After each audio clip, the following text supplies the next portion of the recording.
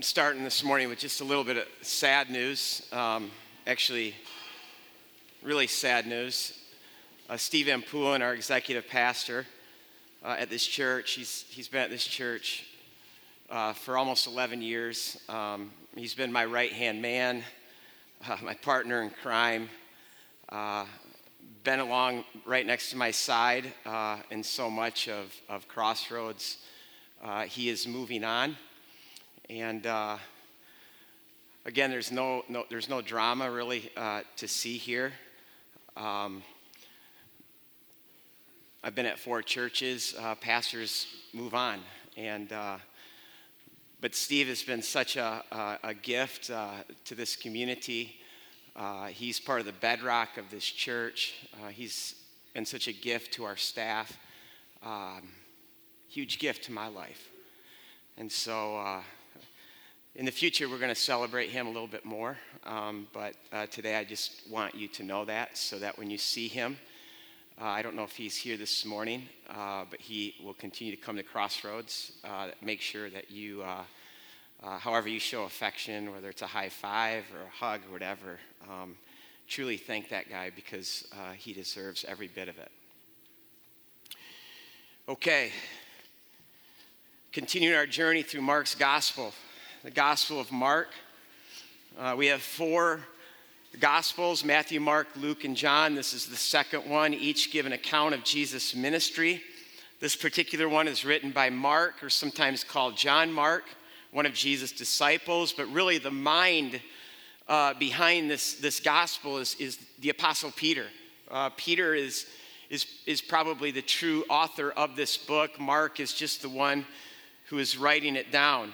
Now, there are 2 questions I think that the author is begging us to ask, especially by the time we get to this point in the gospel, questions we should be asking about Jesus. The first question is, who is Jesus? I hope we're asking that. Who is Jesus? And we're going to look at that again, look at Jesus more today. You should be asking, who is he? But maybe just as important is not just who he is, but in light of who he is, how should we respond to him? Respond to him in a way that his power and his grace, his kingdom would break in and break out of our lives. Now, one of the primary lenses that Mark wants us to look at Jesus is through the categories of clean and unclean. Now, the Jews of Jesus' day, especially the Pharisees, as we've learned, had these strong convictions about what was clean and what was unclean. They determined that certain places, certain things, certain people were unclean, even certain foods. And the way they looked at this, they saw defilement as something that was outside in. Defilement happened when you went to the wrong place, when you hung out with the wrong people, when you touched the wrong things, when you ate the wrong things. I don't know if when you were in elementary school, if you ever played the game of cooties. Remember that game? You know, someone had cooties, and they'd come and you just run from them. You couldn't touch them. I mean, that's pretty much what this is. It's a game of cooties. This is how they understood sin. In fact, my most recent trip to Israel, our group was in the Kidron Valley, and we were taking up much of the path. And all of a sudden, one of these Orthodox Jews came walking up to us. And because we were taking up the path, most people just walk through. But no, this is still... They're still playing the game of cooties. He literally, he went like this around us, not even looking at us. And I loved it. Because I'm like, here's first century Jesus world right here. You're watching it. Anyway, so then we get to Mark 7, and then Jesus finally teaches on clean and unclean, and he says what makes a person unclean, it's not out there, it's not outside in. He says the source of our defilement, it's the heart. He said greed, envy, jealousy, pride, self-importance, hate, wickedness, evil. It all comes out of the human heart. As Jeremiah 17 says, the heart is deceitful and desperately wicked. Who can understand it? That's our problem. That's my problem. That's your problem. That's our problem. That's collective humanity's problem. So immediately following this teaching, what Mark wants us to see, and only Mark includes this in his Gospels, is Jesus teaches on clean and unclean and then goes into the land of the unclean.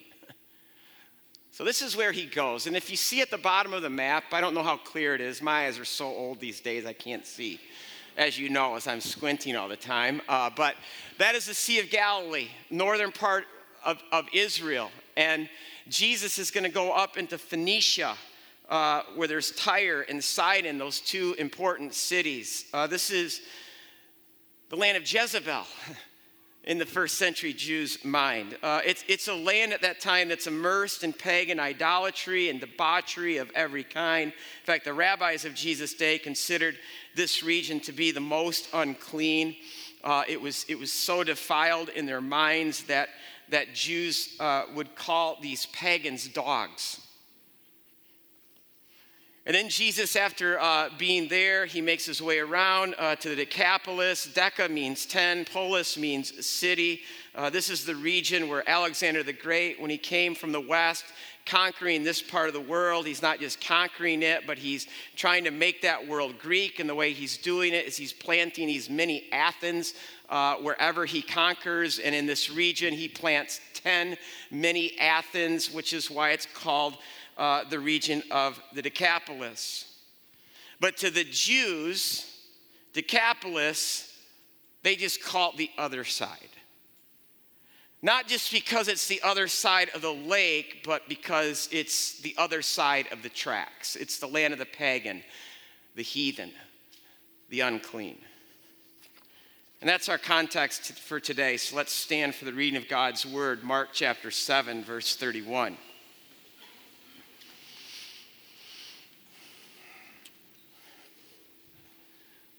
So Jesus left the vicinity of Tyre. He went through Sidon, down to the Sea of Galilee, into the region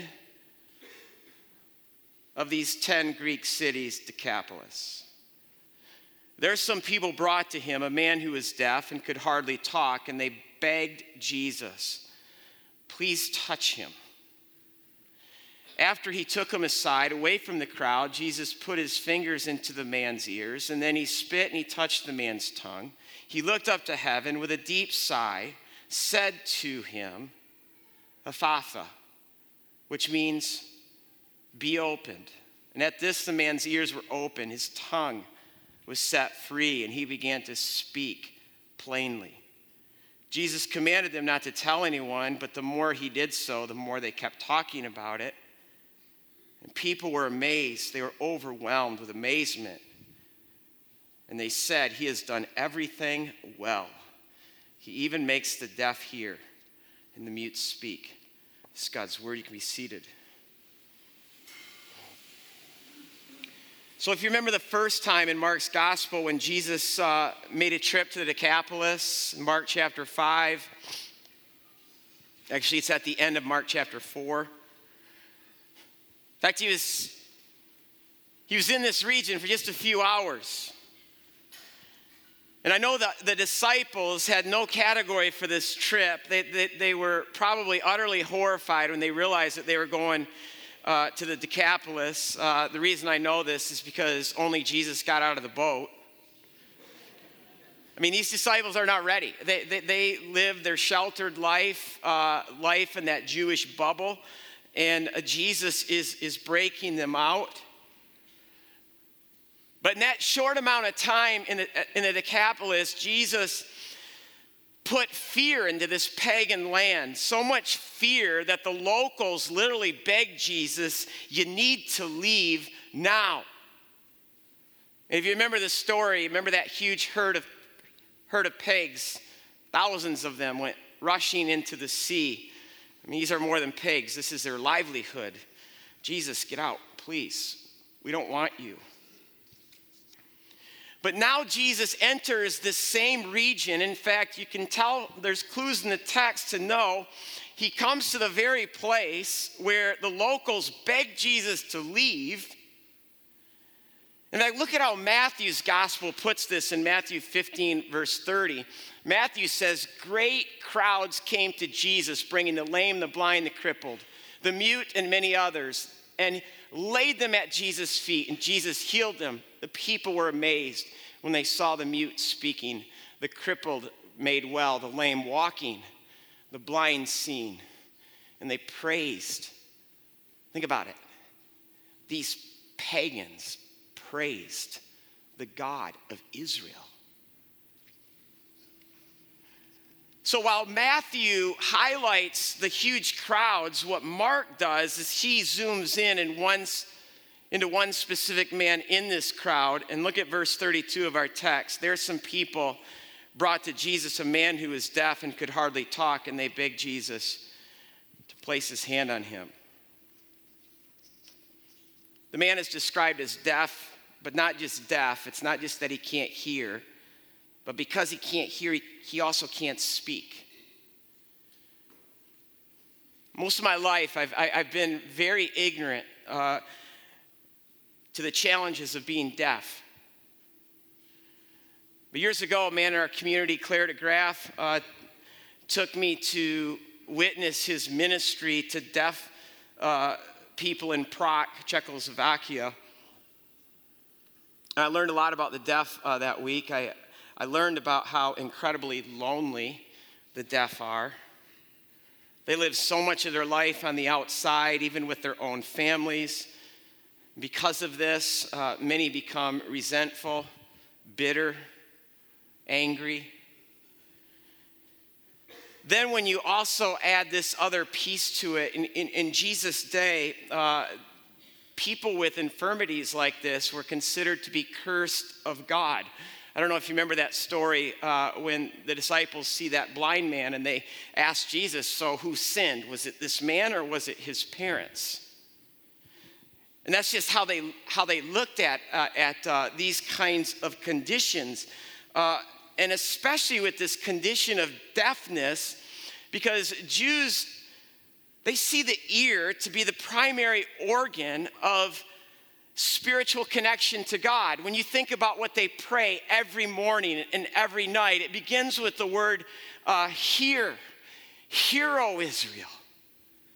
The Lord is our God, the Lord alone. Love the Lord your God with all your heart, soul, mind, and strength. You can't do that if you can't hear.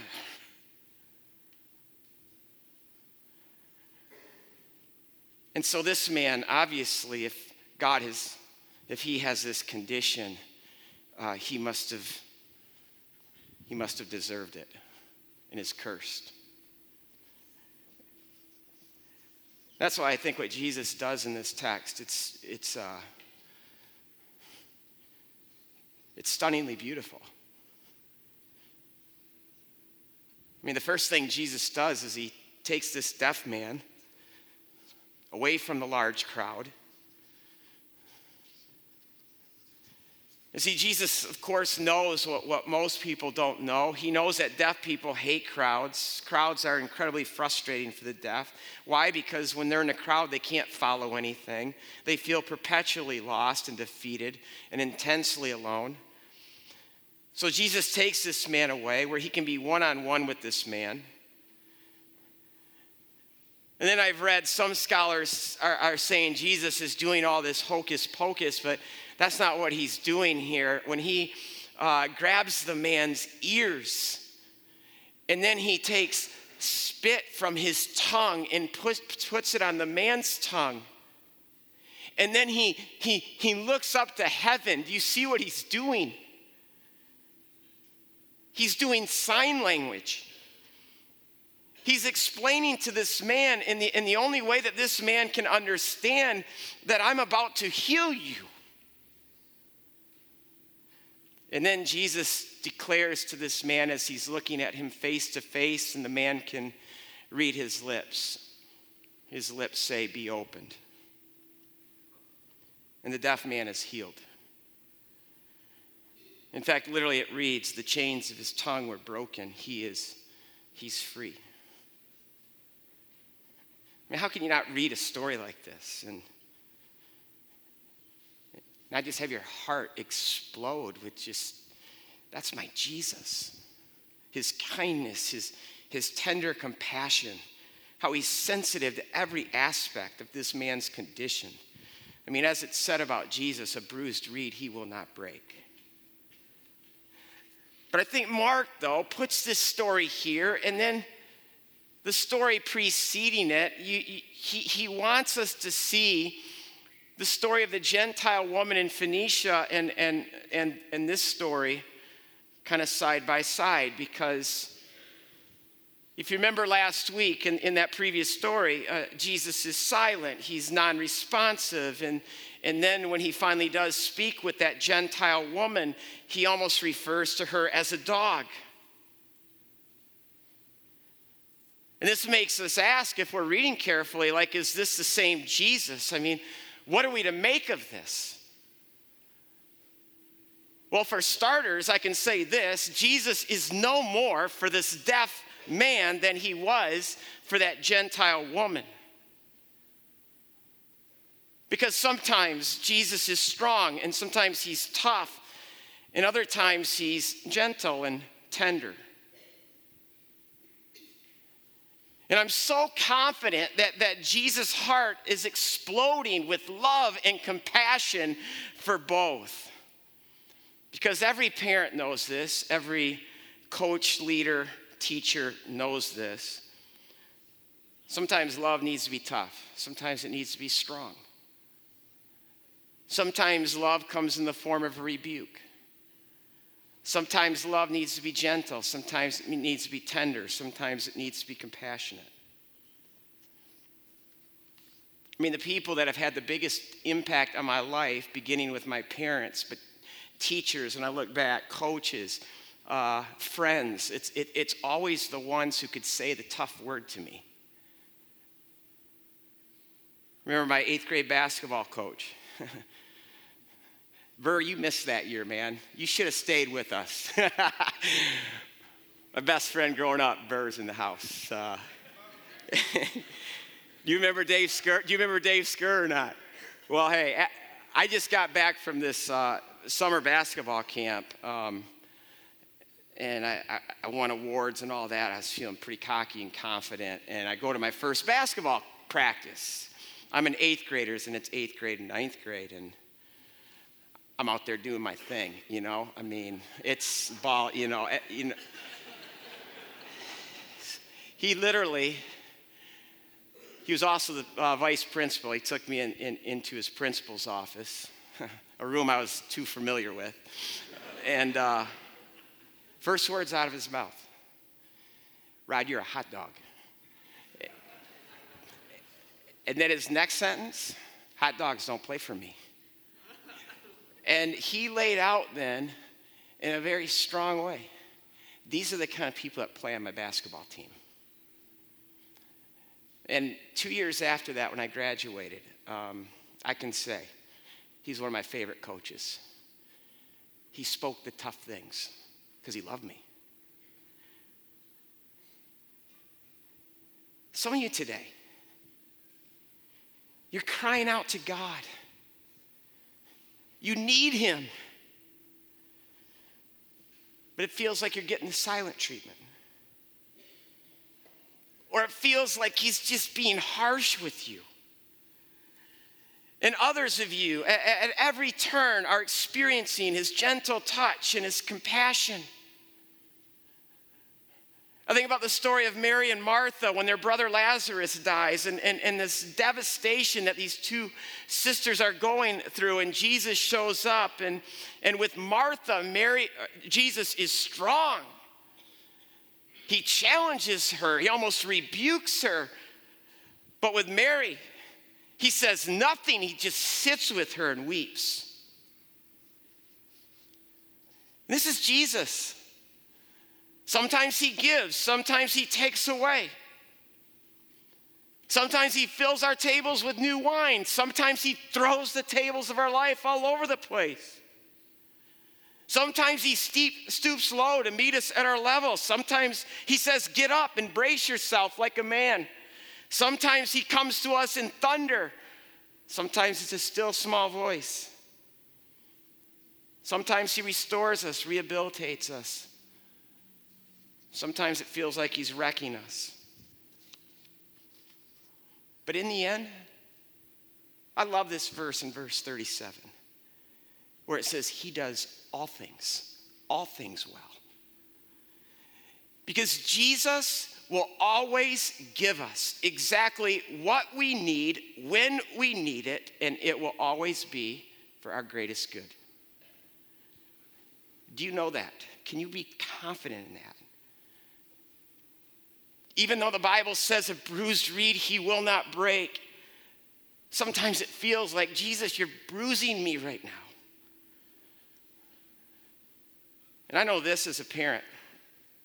I know this as a counselor. I know this as a coach. I know this as a pastor. You only bruise the strong. And that Gentile woman last week that we looked at, wow, she is a strong woman, and Jesus knows that she can handle it. And he also knows that it's only going to make this woman that much more stronger. And this is why sometimes Jesus comes into our life and wrecks us, because he knows that's what we need.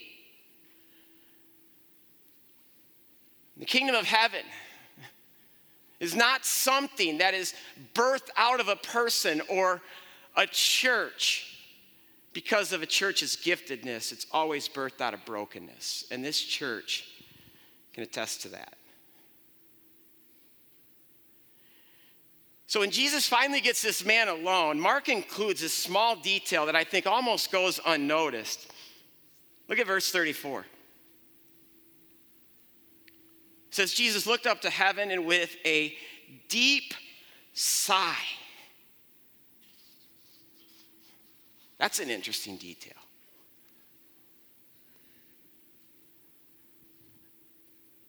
Jesus sighs deeply.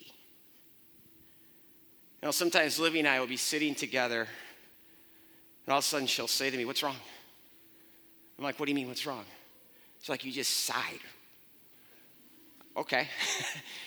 But you know what? You do it too. And sometimes we're sighing when we don't even realize that we're sighing. And here Jesus is sighing deeply. Maybe it's the man's defeated spirit, or maybe it's the despair that he sees in this man's eyes, but it causes Jesus to sigh deeply. And I'm telling you, this one little detail tells me so much about Jesus, about why God became a human being, because here we see God's heart towards the human condition. We have a God who sighs.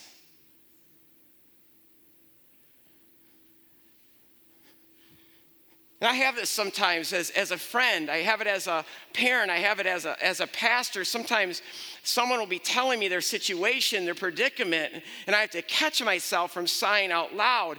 But whenever this happens to me, I know that I'm starting to feel a small dose of that person's pain, and that pain is starting to get to me. And that's exactly, I think, what's going on with Jesus. His sigh tells us that he's beginning to feel this man's pain.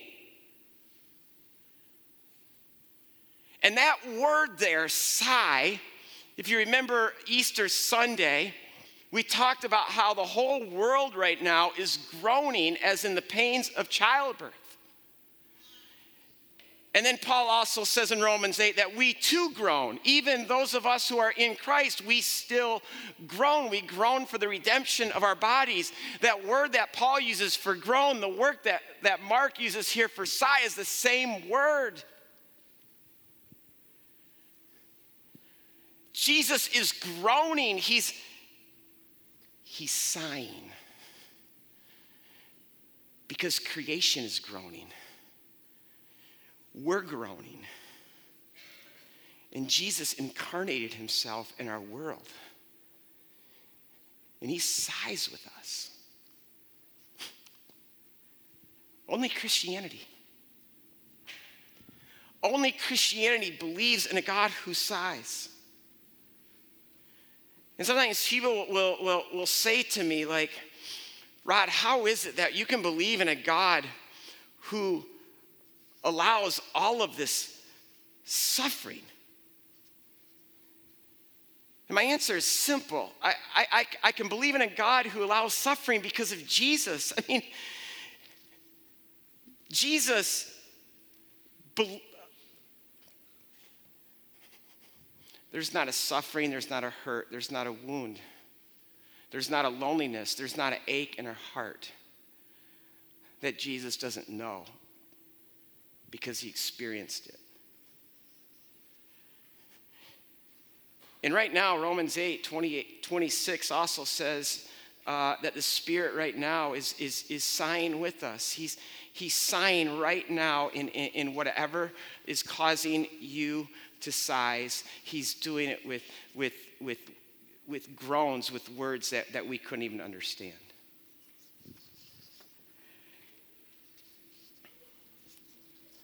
I mean, we believe in a God whose heart is so bound to our hearts, a God who can't be satisfied. He can't be happy until we're happy. He can't rest until we rest. A God who will not stop sighing until we stop sighing.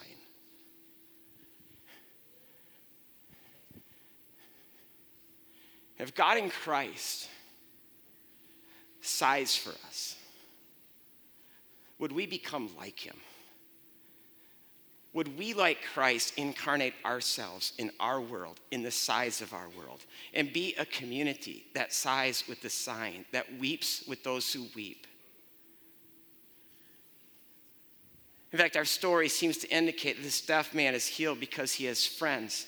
And these aren't just friends who are friends to this man, but when Jesus show up, they literally come to Jesus and they beg Jesus, would you please heal our friend?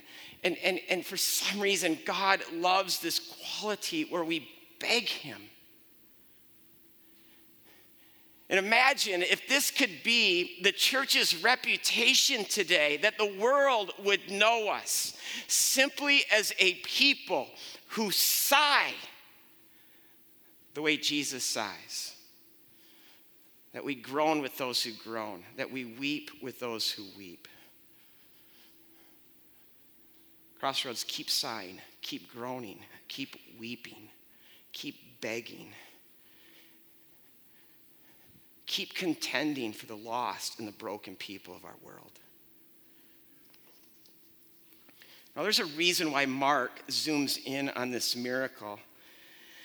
Because as we read Mark's gospel, I think it's starting to hit us how many people actually don't get Jesus.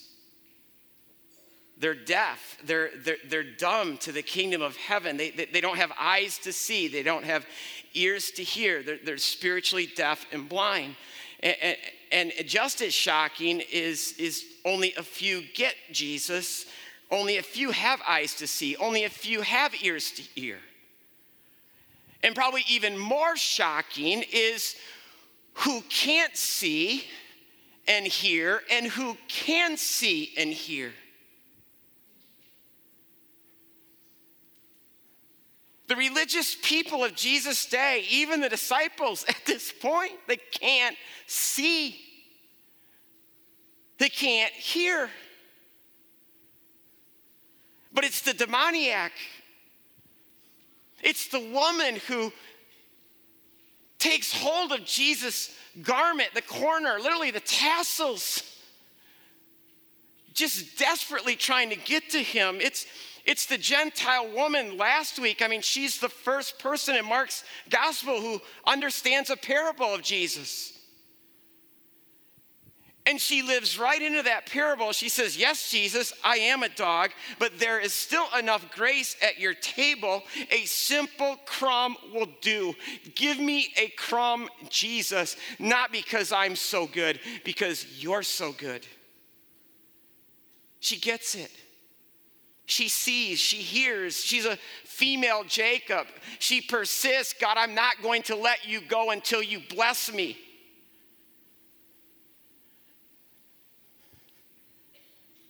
Can you see? Can you hear? I mean, in Mark's gospel, people are flocking around Jesus all the time. They're listening to things he says. They're just like on Sunday mornings. A lot of us, we love to flock around. We love to come. We love to see the show. But do we really have eyes to see? Do we have ears to hear? Mark uses a word to describe this man in verse 32, and the description is a clause in our Bibles that talk about how he's both mute and deaf, but in the original language, it's just one word. And that particular word is only used one other time in the Bible, and it's used in one of the most important passages in the Old Testament about Messiah. Isaiah 35. Now I want to start with verse 4. Be strong, do not fear, your God will come. Be strong and do not fear, your God will come. And he will come with vengeance, with divine retribution. He will come to save you. And then the lame will leap like deer, and the mute tongue, there it is, will shout for joy. See, Mark is not using that word by accident, because what Mark wants is he wants Isaiah 35 to interpret this miracle, because Isaiah 35 says that when you see the deaf hearing and the blind seeing, when you see the mute speaking and the lame walking, you can know that God has come to save you. And what Mark is telling us is that Jesus is the fulfillment of Isaiah 35, that God has come in Christ to save us. But where this gets a bit confusing, at least for me, it says that God will come with vengeance and divine retribution. And as I read all four gospel accounts, Matthew, Mark, Luke, and John, I don't see a Jesus who comes with vengeance or divine retribution. I don't see a Jesus who is unleashing punishment and violence on his enemies. I don't see a Jesus who is repaying people for their evil. I don't see a Jesus who is unleashing the fury and the wrath of God on the godless. I don't see it. It's because Jesus didn't come to bring divine retribution. He came to the world to bear it. And I think this is the true reason for the deep, deep sigh of Jesus. He knows what it will eventually cost him to heal this man.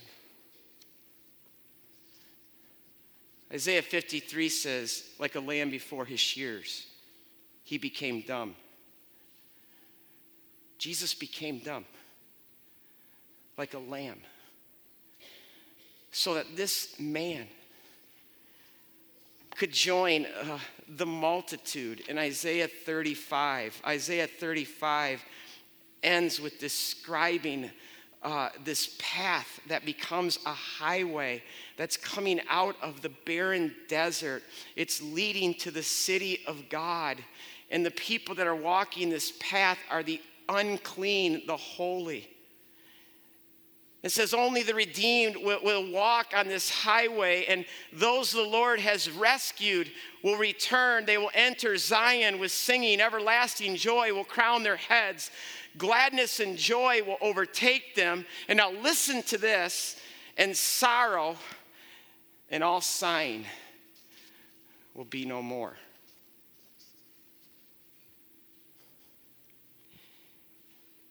Can you imagine a world where there's no more sign, where it's all gone. And why is it going to be all gone?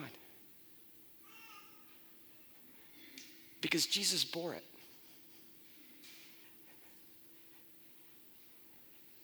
If you want to know what are the many things that the cross of Christ means, one of them is this: Jesus on the cross is bearing the world's groans. He is taking on himself all of our sighs and all the sin and brokenness that is behind all those sighs and groans. He's absorbing it all into himself. Do you have eyes to see that? Do you have ears to hear that? Because as we make our way through Mark, it should shock us. Who can see that and who can't? Who can hear that and who can't? And if you want to know what it means to truly see and to truly hear, Mark makes it pretty simple. Look at the demoniac resting at Jesus' feet. Look at the woman who took hold of Jesus' tassels. Nothing was going to stop her from getting to Jesus. If I can just touch him, I'll be healed. Look at Jairus. Even though he's a big shot, he just falls desperately at Jesus' feet. Look at the woman last week. Please, Jesus, begging him. And even when Jesus says a harsh word, she persists through it. Jesus, just a crumb. See, they all have one thing in common. They are all desperate. And they bring that desperation to Jesus. They bring all their unclean, and they bow all of themselves at Jesus' feet with nothing to offer Jesus except their need, their deep need.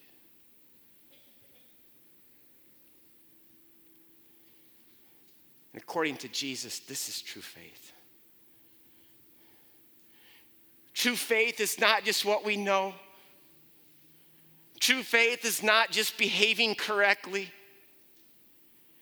According to Jesus, true faith is desperation until we are desperate and know how desperate we truly are and come to Jesus in our desperation.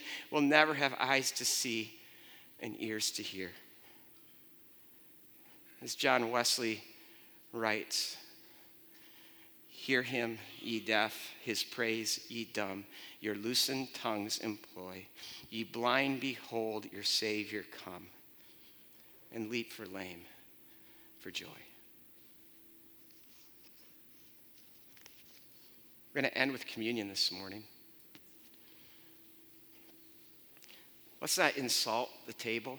This is not a ritual. This is not just something we do. This is a real meal. It's a banquet that Jesus provides. It is for people who are desperate, who are hungry, who are thirsty for the food that Jesus offers.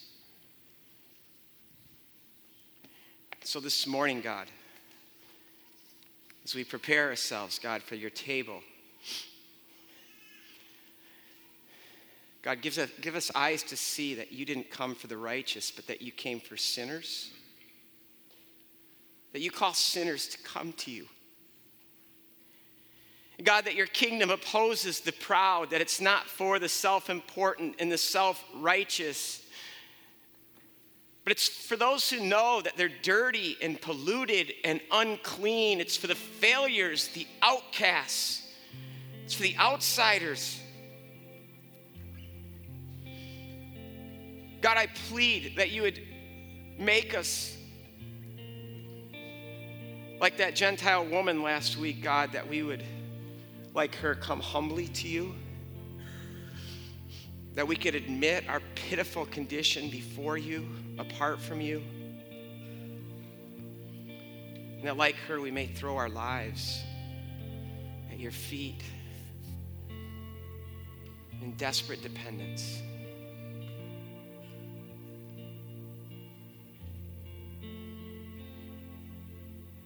God, we pray this prayer of the reformer Thomas Cranmer, a prayer that is prayed often from the Book of Common Prayer. God, we do not presume to come to this thy table, O merciful Lord, trusting in our own righteousness, but in thy manifold and great mercies. We are not worthy so much as to gather up the crumbs under thy table. But thou art the same Lord, whose character is always to have mercy.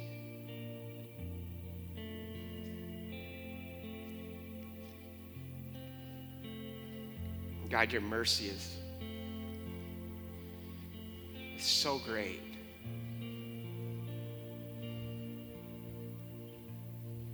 We're not worthy of one crumb. We're all dogs under the table.